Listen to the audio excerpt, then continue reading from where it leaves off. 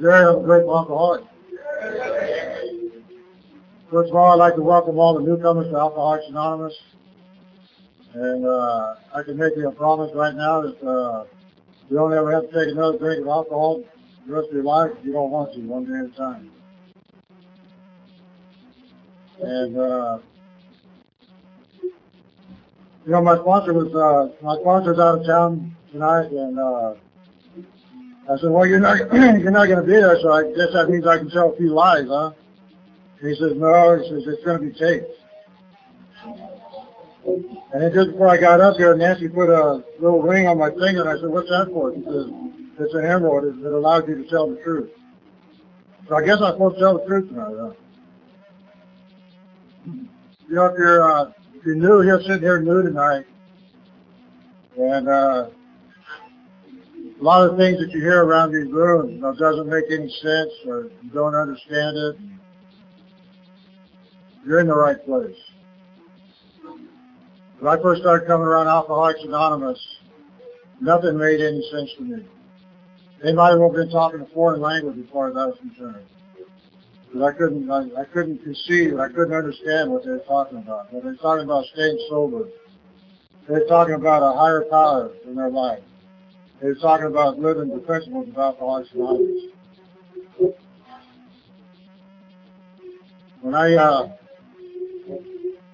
This is my third time in Alcoholics Anonymous, and by the grace of God and the teachings of Alcoholics Anonymous, good sponsorship, and a lot of old-timers around Alcoholics Anonymous that helped me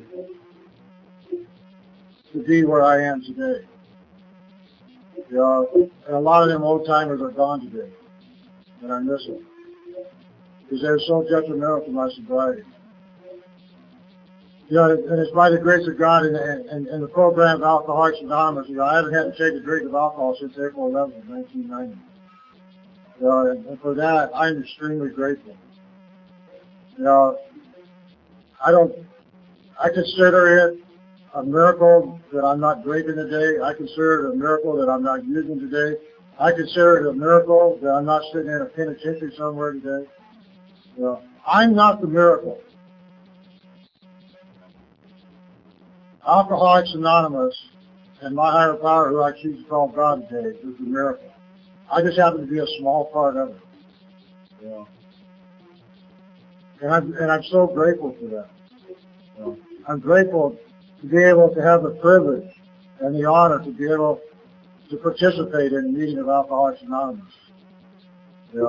Whether I'm speaking or whether I'm sitting in a meeting at my home group, or whether I'm pouring coffee or whatever. And the reason I believe it's a privilege to be able to participate in Alcoholics Anonymous is because I don't believe that just because I'm an alcoholic that I have the right to sit in a meeting of Alcoholics Anonymous. If I have the right to sit in a meeting of Alcoholics Anonymous, what about the other people out there that died from this disease and never got a chance to sit in a meeting of Alcoholics Anonymous? They never got a chance.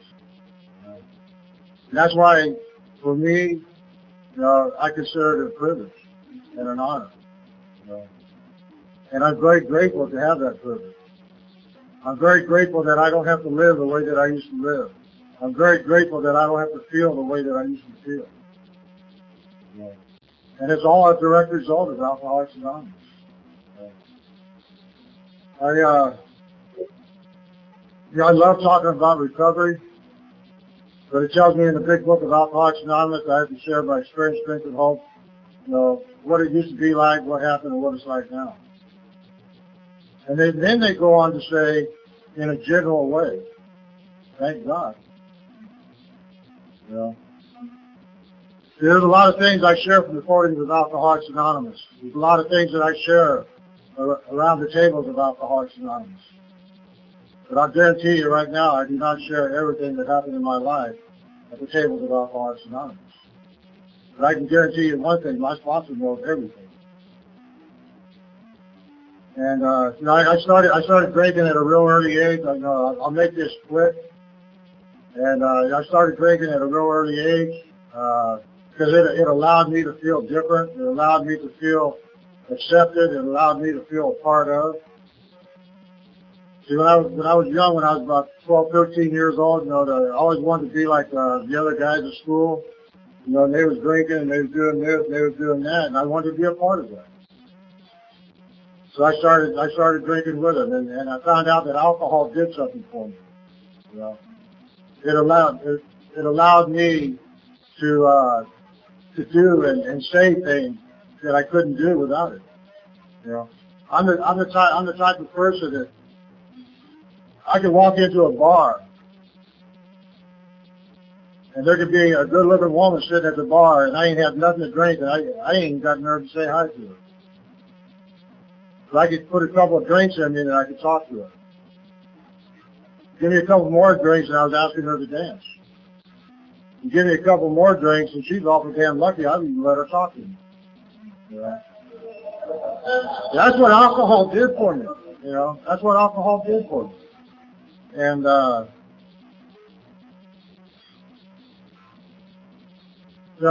first time I went to juvenile hall, it was behind drinking. And I remember the counselors at juvenile hall telling me that if I didn't quit doing, drinking and doing the other things that I was doing, that I was going to end up in California Youth Court. And I told them, so what? Eventually I ended up in California Youth Court. And you know what? The counselors there told me the same exact thing. They told me, they said, you know what, if you don't stop drinking and doing that dope and doing the things you're doing, you're going to end up in state prison. I told them, so what? And eventually I ended up in state prison. I was a very violent drunk. Very, very violent drunk. I loved hurting people. And it didn't matter if it was emotionally or physically, but I loved hurting people. I remember I got in a fight out close at a bar one night, and I had the guy whipped. So see, I wasn't satisfied with that. I wasn't satisfied until I got him on the bar room floor and grabbed him by the hair of the head and just beat his head against the bar room floor. And so finally the police came and hauled me off the jail and hauled him off to the hospital. And he ended up with 67 stitches, put his head back. And that's the way I drank.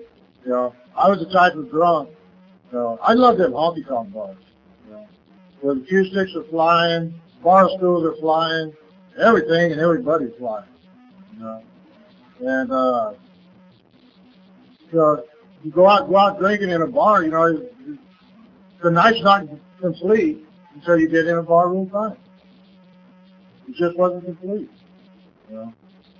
And anyway, I went to juvenile hall, then I went to the California Youth Authority, and I ended up in state prison. And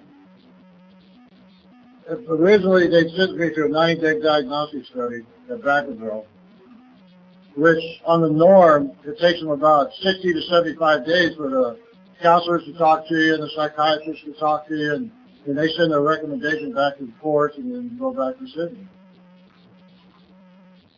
Well, I was only there 25 days, and they already knew what they were going to recommend. And I remember the counselors there telling me, you know what, that there's a real good chance that I'm an alcoholic. And I said, you know what, you're crazy. I'm only 20 years old, and my perception of an alcoholic at that time in my life was a person down on Tulare and F Street with a brown bag and a wine bottle. That was my perception of an alcoholic. I had no clue whatsoever about the disease of alcoholism. I had no idea that it was about an obsession coupled with physical allergy. I had no idea. Anyway, they sent me back to the Fresno court for sentencing, and they gave me 6 months to 14 years on a forgery charge. I went back to the guidance center and went on to the joint where I was doing my time. And I ran into this partner of mine that I was running with at the guidance center. And we broke down a stash of Pruno one night and was eating a bunch of red and drinking that Pruno and decided we didn't like that much. So we escaped. And 3 days later, I'm sitting in the Humboldt County Jail, facing 3 counts of armed robbery, 3 counts of kidnapping, grand theft auto, escape, and 3 counts of assault with intention to great bodily injury. And I fought that case for almost a year. And the best deal that I could come up with that they would give me was 5 years to life. You know, we talk a lot about powerlessness in Alcoholics Anonymous. And during that escape, when we got arrested, we was in this stolen car, and there was 3 bad curves in this one road, and we made the first 2 and missed the last one. We ended up rolling the car. And I'm laying out there in the middle of the road, and there's this constable up there, and he had a shotgun about that far from my head. And he said, "Please switch so I can blow your brains out." At that point, I was powerless. Because I wasn't moving. I don't even think I switched. I hope I didn't. And anyway, I got sentenced to the 5 to life, and ended up going back through the guidance center and onto another prison with a little bit more security. And ended up doing a little over 5 years that time. And I got out, and I ended up got a job. My brother got me a job at a tire shop there in Clovis, and you know, I was writing to this girl when I was in Soledad, and she lived in Visalia, and she come down one weekend, and we're out partying, and me and her and my oldest brother and this other girl, and we're sitting in this bar out in Clovis, and we're all pretty well drunk. And she tells me, she says, "Jerry, do you love me?" And I said, "Well, hell yes, I do." You know? And she says, "Well, do you love me enough to marry me?" And I said, "Well, hell yes." And she said, "Well, let's go to Reno and get married." I said, "Hey, I ain't got no money, no way to get." She says, "Don't worry about it. It's on me." Now, this is the good alcoholic thinking. Free trip to Reno. So anyway, we go up to Reno, and we got married, and come back, and 2 weeks later, it was over. That was a long one. And you know, I ended up going back on a parole violation. And I got out from that parole violation December 17th of 1976. It was actually 2 weeks later to the day. This was New Year's Eve of 1976. Me and my girlfriend and 2 of my running partners, we was out celebrating New Year's Eve, and we left the bar in Clovis and went out to Pinedale. And I don't think I need to say what we were doing out there, but I think a lot of people probably know. Anyway, we decided to go back to Clovis and do some drinking and do some dope, and we didn't make it. You know, it was this one partner of mine was in the back seat. He was playing around, putting his hands over my eyes and all that stuff, and I'd get his hands off my eyes, and I told him, "You know what, brother, nobody's doing that. It's New Year's Eve. There's a lot of drunks out here." And so anyway, then he did it again. I got his hands off, and I said, "Oh, you want to play around, huh?" So I started playing around, and I ended up I hit a garbage truck head on. I was the only one that lived. It was all 3 killed. both of my partners was in the back seat. The garbage truck was in my back seat. Had them pinned in, and they got Diane out and laid her on the shoulder of the road. And I'm over there and I'm pulling on my partner and I'm trying to get him out. And I haven't got a clue that the front wheel of the garbage truck is on his leg, and I can't get him out. And I know the car's getting ready to explode at any time. And I'm pulling on him and I'm telling him, "Come on, brother, come on." And he ain't coming. He's not moving. Finally, the car exploded, and they were both burnt beyond recognition. The only way they was able to identify was through the dental trucks. And Diane lived for 11 days, and the doctor said if she'd have lived, she'd have been a vegetable because of the internal injuries. And one more time, I go back to prison. You know, I went to a cold bar there in San Quentin, and they told me, they said, "You know what, you definitely got an alcohol problem. And we suggested you get into some kind of 12-step program." And I remember to this day what I told him. He's like it was yesterday. I told him, "You know what, you're crazy. I just happened to be in the wrong place at the wrong time." See, what I didn't take into consideration at that point in my life, 3 people are dead. And I'd already spent about 11, 12 years of my life locked up in institutions, but, you know, I didn't have a problem. You know. And they talk about that in the big book of Alcoholics Anonymous, that delusional thinking. You know, and that delusional thinking is, you know what, I wouldn't know the truth if it come up and bit me in the ass. Anyway, I did my time and I got out, and I was in and out of prison, you know, 2 or 3 more times, and, you know, last time I paroled, you know, in the beginning, before I started talking, I welcomed the newcomers to Alcoholics Anonymous, and there's a reason why I do that. Because when I was new to Alcoholics Anonymous, people welcomed me, and it meant a lot to me. It meant a lot to me. Because, see, I was never welcome anywhere. You know, if anybody knew I was coming, man, they'd say, "You know what, Jerry's on his way, man. Hide everything that's right." Because I was supposed to be blind in a hot suit. And the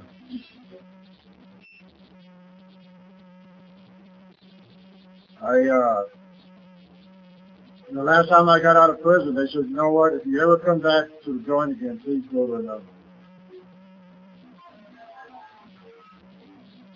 I thought, man, you know, that's pretty bad. They don't even want you out of prison.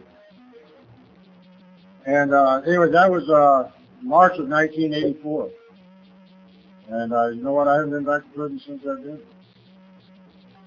I'd like to be able to say I've been sober that long, but that'd be a lie. Yeah. And so when I got out of prison, I thought, you know what, Jerry, what you need, man, you need a woman in your life, man, that, you know, that doesn't drink, doesn't do dope, and doesn't do all that stuff, and, you know, straighten you up, you know. So I hooked up with this woman, and, you know, she didn't drink, you know, she didn't do dope, you know, she had prior to that, but she didn't at that time. And, anyway, we hooked up together, and, we ended up getting married, and, that lasted for about 12 years. And, right before my 5th AA birthday, she told me that she didn't want to be married anymore, and I said, okay. Next day I moved in over my sponsor's house. You know, and, you know, like I said, you know, this is my 3rd time to Alcoholics Anonymous. And I need to share this because there's so many newcomers here tonight. You know, the first time I came to Alcoholics Anonymous, I didn't get a sponsor. I didn't work the steps. I didn't do anything that they suggested that I did. And I went back out and I drank one more time. After 9 months. After 9 months of just sitting in meetings with Alcoholics Anonymous, and that's all I did was sit in meetings with Alcoholics Anonymous. I didn't participate. I didn't do anything. And I went back out, and I came back in again, and I stayed around for 7 months. And I did it a little bit differently this time. I didn't get a sponsor, but I did work the shifts. You identifies. And so obviously, I did the step the way I wanted to do. Not the way that they're suggested out of the big book of Alcoholics Anonymous. And I went back out again. And when I came back in this last time, this was April 11th of 1990, I came back in and I did what I thought I would never do. See, my definition of surrender is when the cops are chasing me, stop and put my hands up. And there was no way in hell I would do anything like that. But today I know surrender means to win. See, I'm a winner today. Because I surrendered to the disease of alcoholism. And I surrendered to Alcoholics Anonymous. I quit fighting. You know, I've never ever had a good excuse to drink or to do drugs. Never. I mean, I've never had a good reason. I had a lot of excuses and a lot of justifications. You know, the judge is always picking on me. He always gives me the aggravated prison sentence. He never gives me a mitigated. Cops are always picking on me. Parole officer is always picking on me. I only turned in 4 dirty tests. I don't know why they're violating my parole. See, what I've learned in Alcoholics Anonymous is that as long as I had somebody else, some other person, place, thing, or situation to blame, that made it okay for Jerry to keep doing it because it wasn't my fault. See, I wasn't being responsible for my actions. And, you know, I was talking to a partner of mine, you know, before the meeting started, you know, and I hadn't seen him in 14 years. And I was telling him about one time I was sitting in my cell in San Quentin, and I accepted the fact that I was going to die in the penitentiary someday. I accepted it. I didn't know if it was going to be from old age or getting stabbed in a riot or whatever. But I knew I was going to die in the penitentiary someday. Why shouldn't I? That's where I spent most of my life. Yeah. And there was a time in my life where I felt more comfortable locked up in an institution than I did on the streets. See, I know how to live in there. I know how to hustle. I know how to do this. I know how to do that. I know how to run the game. And I come back out to the streets, and I can't handle it. It's too much. It's overwhelming. So little did I know, I'd start getting off into the drinking, then I'd start getting off into the other stuff, then I'd start getting off into the criminal activity. You know? Then I'd be back in county jail, going back to the pen one more time. And I felt relief. I felt at home.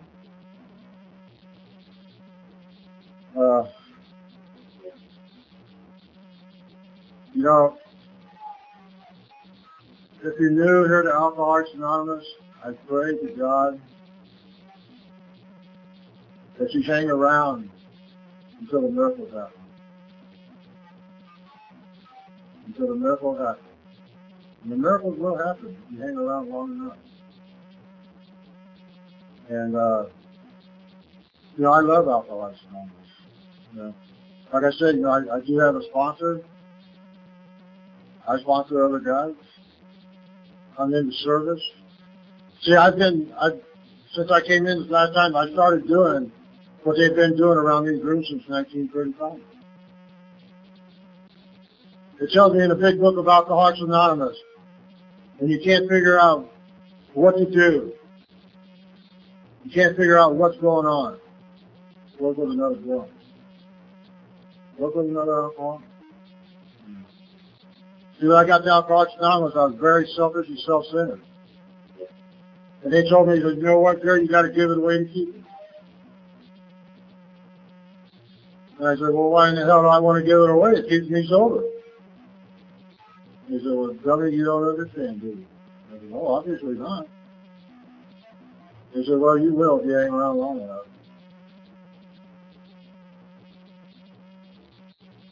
So then I started sharing the meetings and, started talking to other people and, see, we never know who we're going to reach, you know. I've had newcomers sitting in meetings of Alcoholics Anonymous that have reached me, you know. And that's another thing that I've learned here in Alcoholics Anonymous, you know. Just because, you know, I've got a little over 9.5 years of sobriety, I am no better than those people that identify themselves as newcomers tonight. I am no better. I am no different. I'm just a goddamn drunk trying to stay sober, one day at a time. That's all I am. Sure, I might have a few more tools in my tool bag, but that's it. Well, and I hope to God that I never see the day where I think you know what, I got this deal down. When I think I've got it, that's when I'll get it. I'll get it big time, too. Yeah. You know, I don't,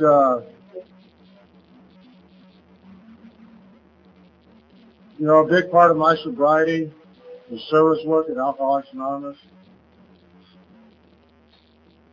And I always stress service work at my home group, which is Sierra Fellowship.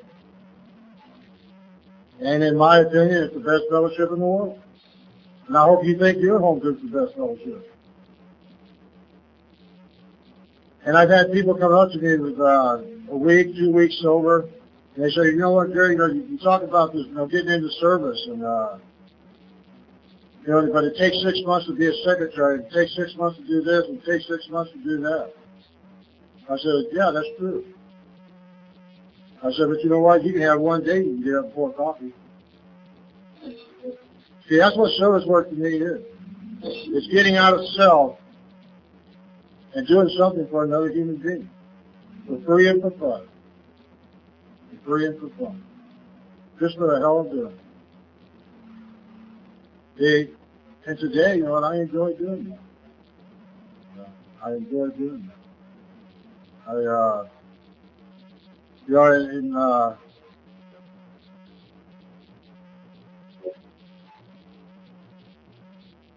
in my recovery in Alcoholics Anonymous, you know, I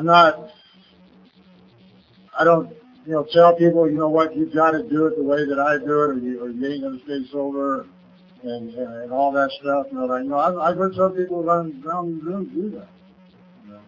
Nobody has to do it the way that I do it. You know. When I share in the meeting or I speak to the podiums of Alcoholics Anonymous, I just share how I stay sober. And if it helps somebody, you know, that's just icing on the cake. That's the icing on the cake. You know. I've grown to have compassion and love for another human being in Alcoholics Anonymous. You know, all my life when I was out there, people tried to, you know, teach me how to love another human being or have compassion. And you know what? I didn't want none of that shit. You know. And if I, you know, have compassion or love another human being, then I got to feel. That's why I drank. That's why I did the things I did, because I didn't want to feel nothing. And I come into Alcoholics Anonymous, and a bunch of drunks taught me how to love another human being. Unconditionally. A bunch of drunks taught me how to have compassion for another human being. A bunch of drunks. Sometimes, you know, there's just this deal called Alcoholics Anonymous that is just, like a real good friend of mine says, it's just awesome. It's just awesome. You know, before I got to Alcoholics Anonymous, you know, I would rob you in a hot tip. I'd kick in your door and take all your stuff. There was nothing safe around. Nothing. And today in Alcoholics Anonymous, now I've got a full-time job. You know, our self-tradition states that we're self-supporting through our own contribution. And I have a job today, and I get paid to do that job. And I have credit cards in my wallet, and they got my name on it. What a deal! What a deal!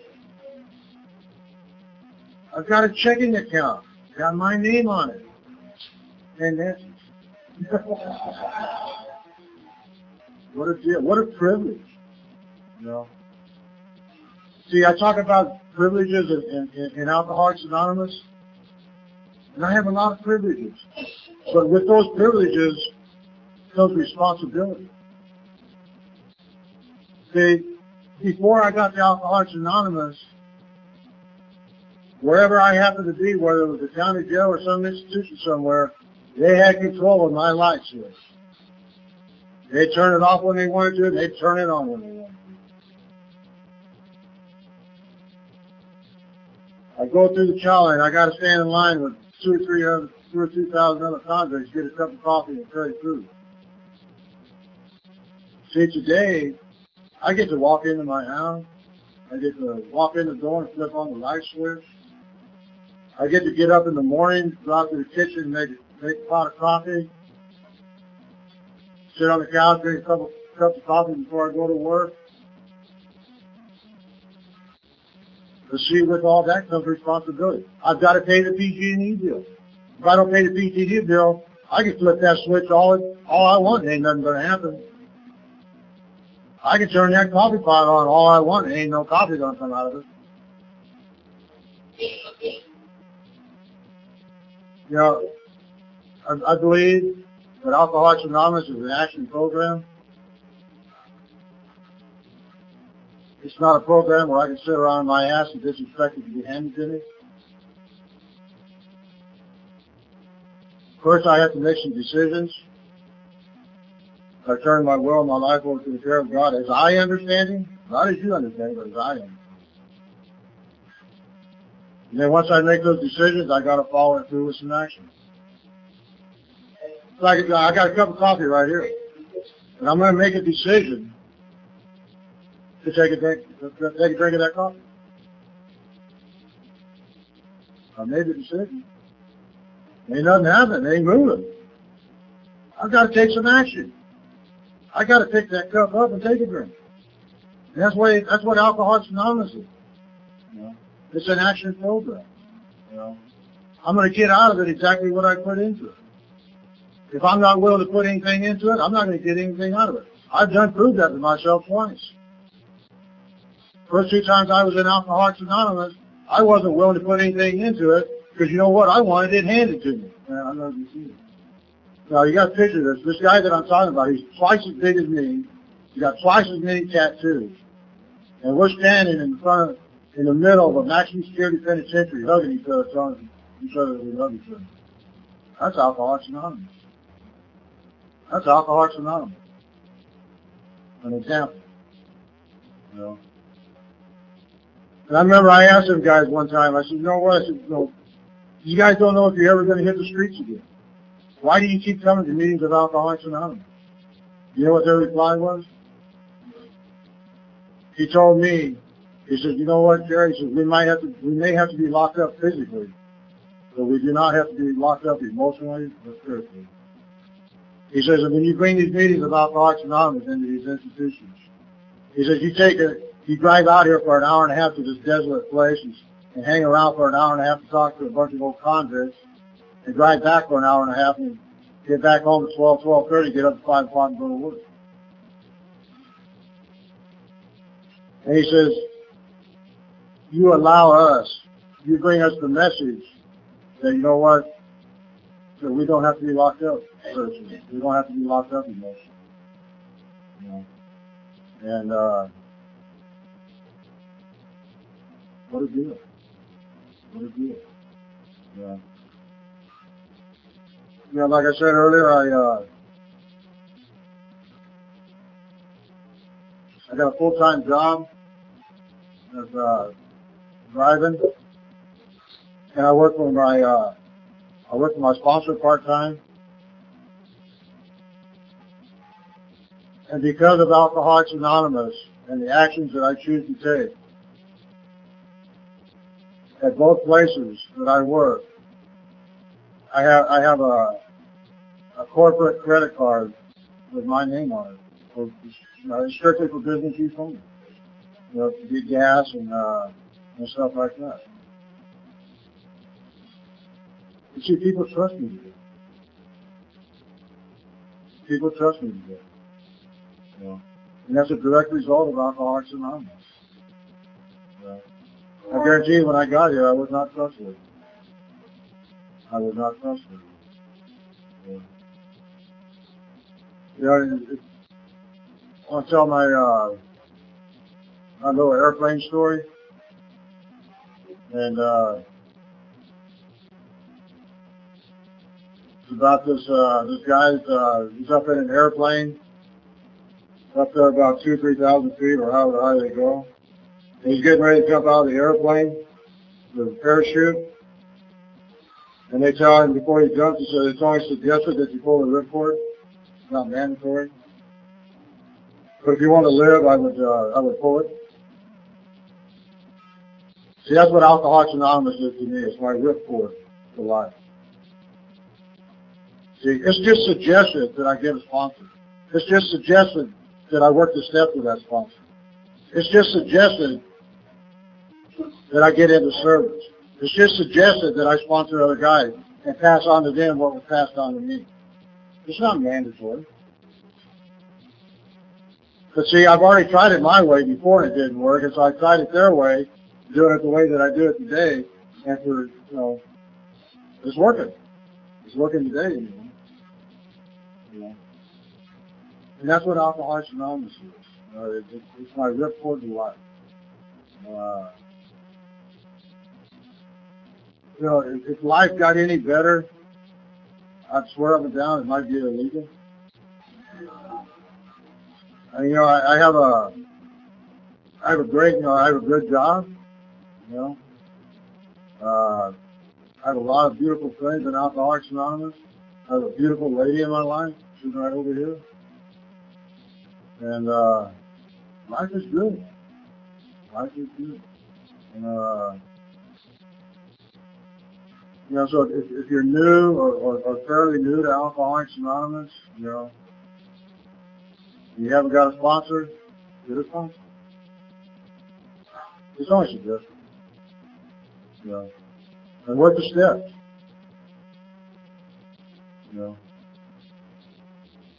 It helps if you work the steps with somebody that's already with you. And I know today that if it wasn't for Alcoholics Anonymous and a higher power in my life who I choose to call God, I would not be standing up here today. I would not be standing up here today. We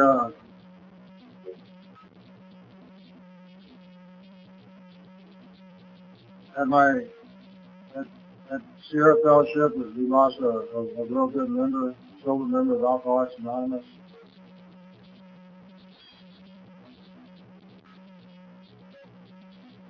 And that man was a walking example of Alcoholics Anonymous.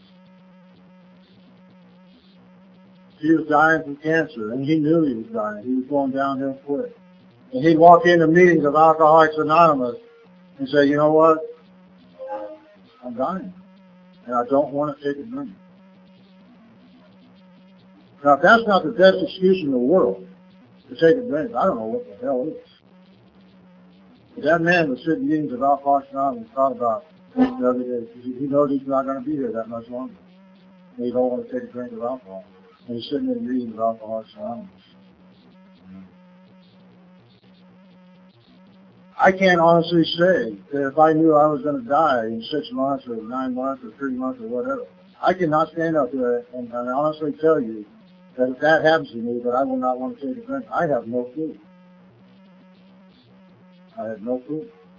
That's an unknown.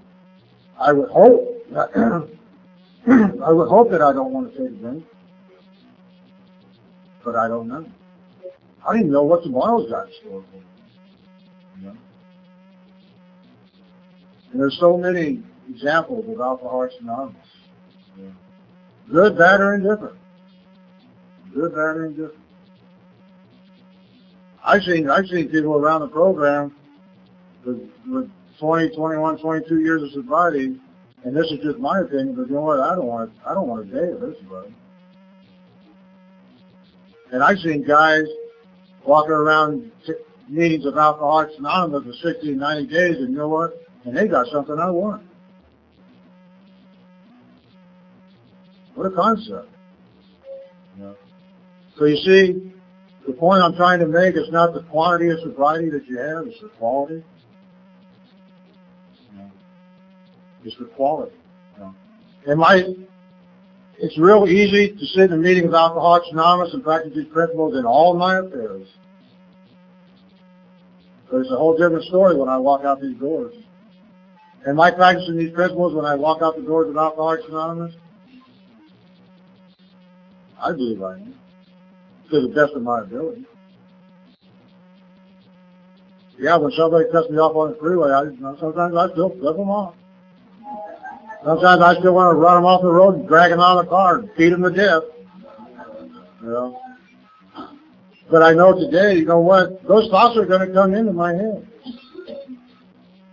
See, I have no control over the thoughts that come into my head.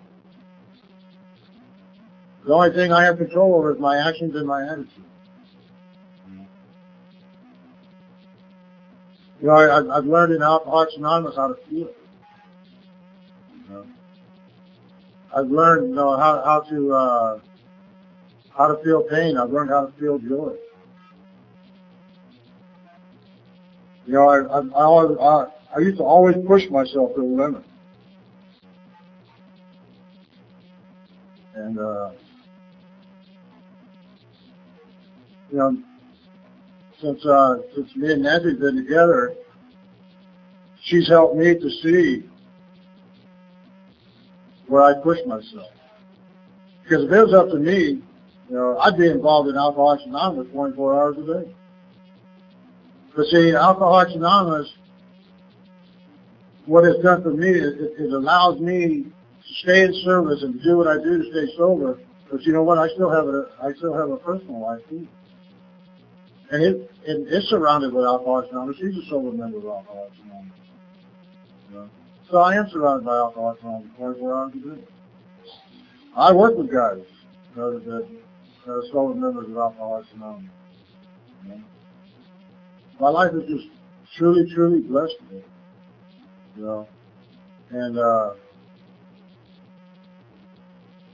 you know, it's like I said before, you know, if you're sitting in here new, or fairly new to Alcoholics Anonymous, you know, if a drunk like me can do it, then you can do it.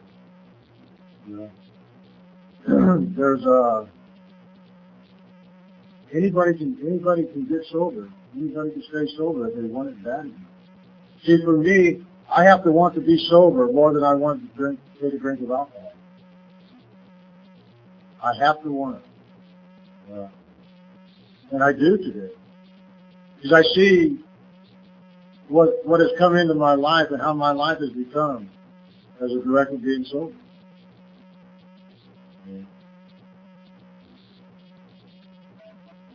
And I see where my life came from. And I tell you, it's a long, long way from sitting in them cells in those institutions, accepting the fact that I'm going to die there someday to where I stand today. But you know what? I pray God that I never forget. You know what? I got a long way to go too. You see, I'll never get there. Where in the hell is there? You know? I don't know where the hell there is. I know where here is. I'm at the Lano Club in Fresno, California. That's where I'm at today.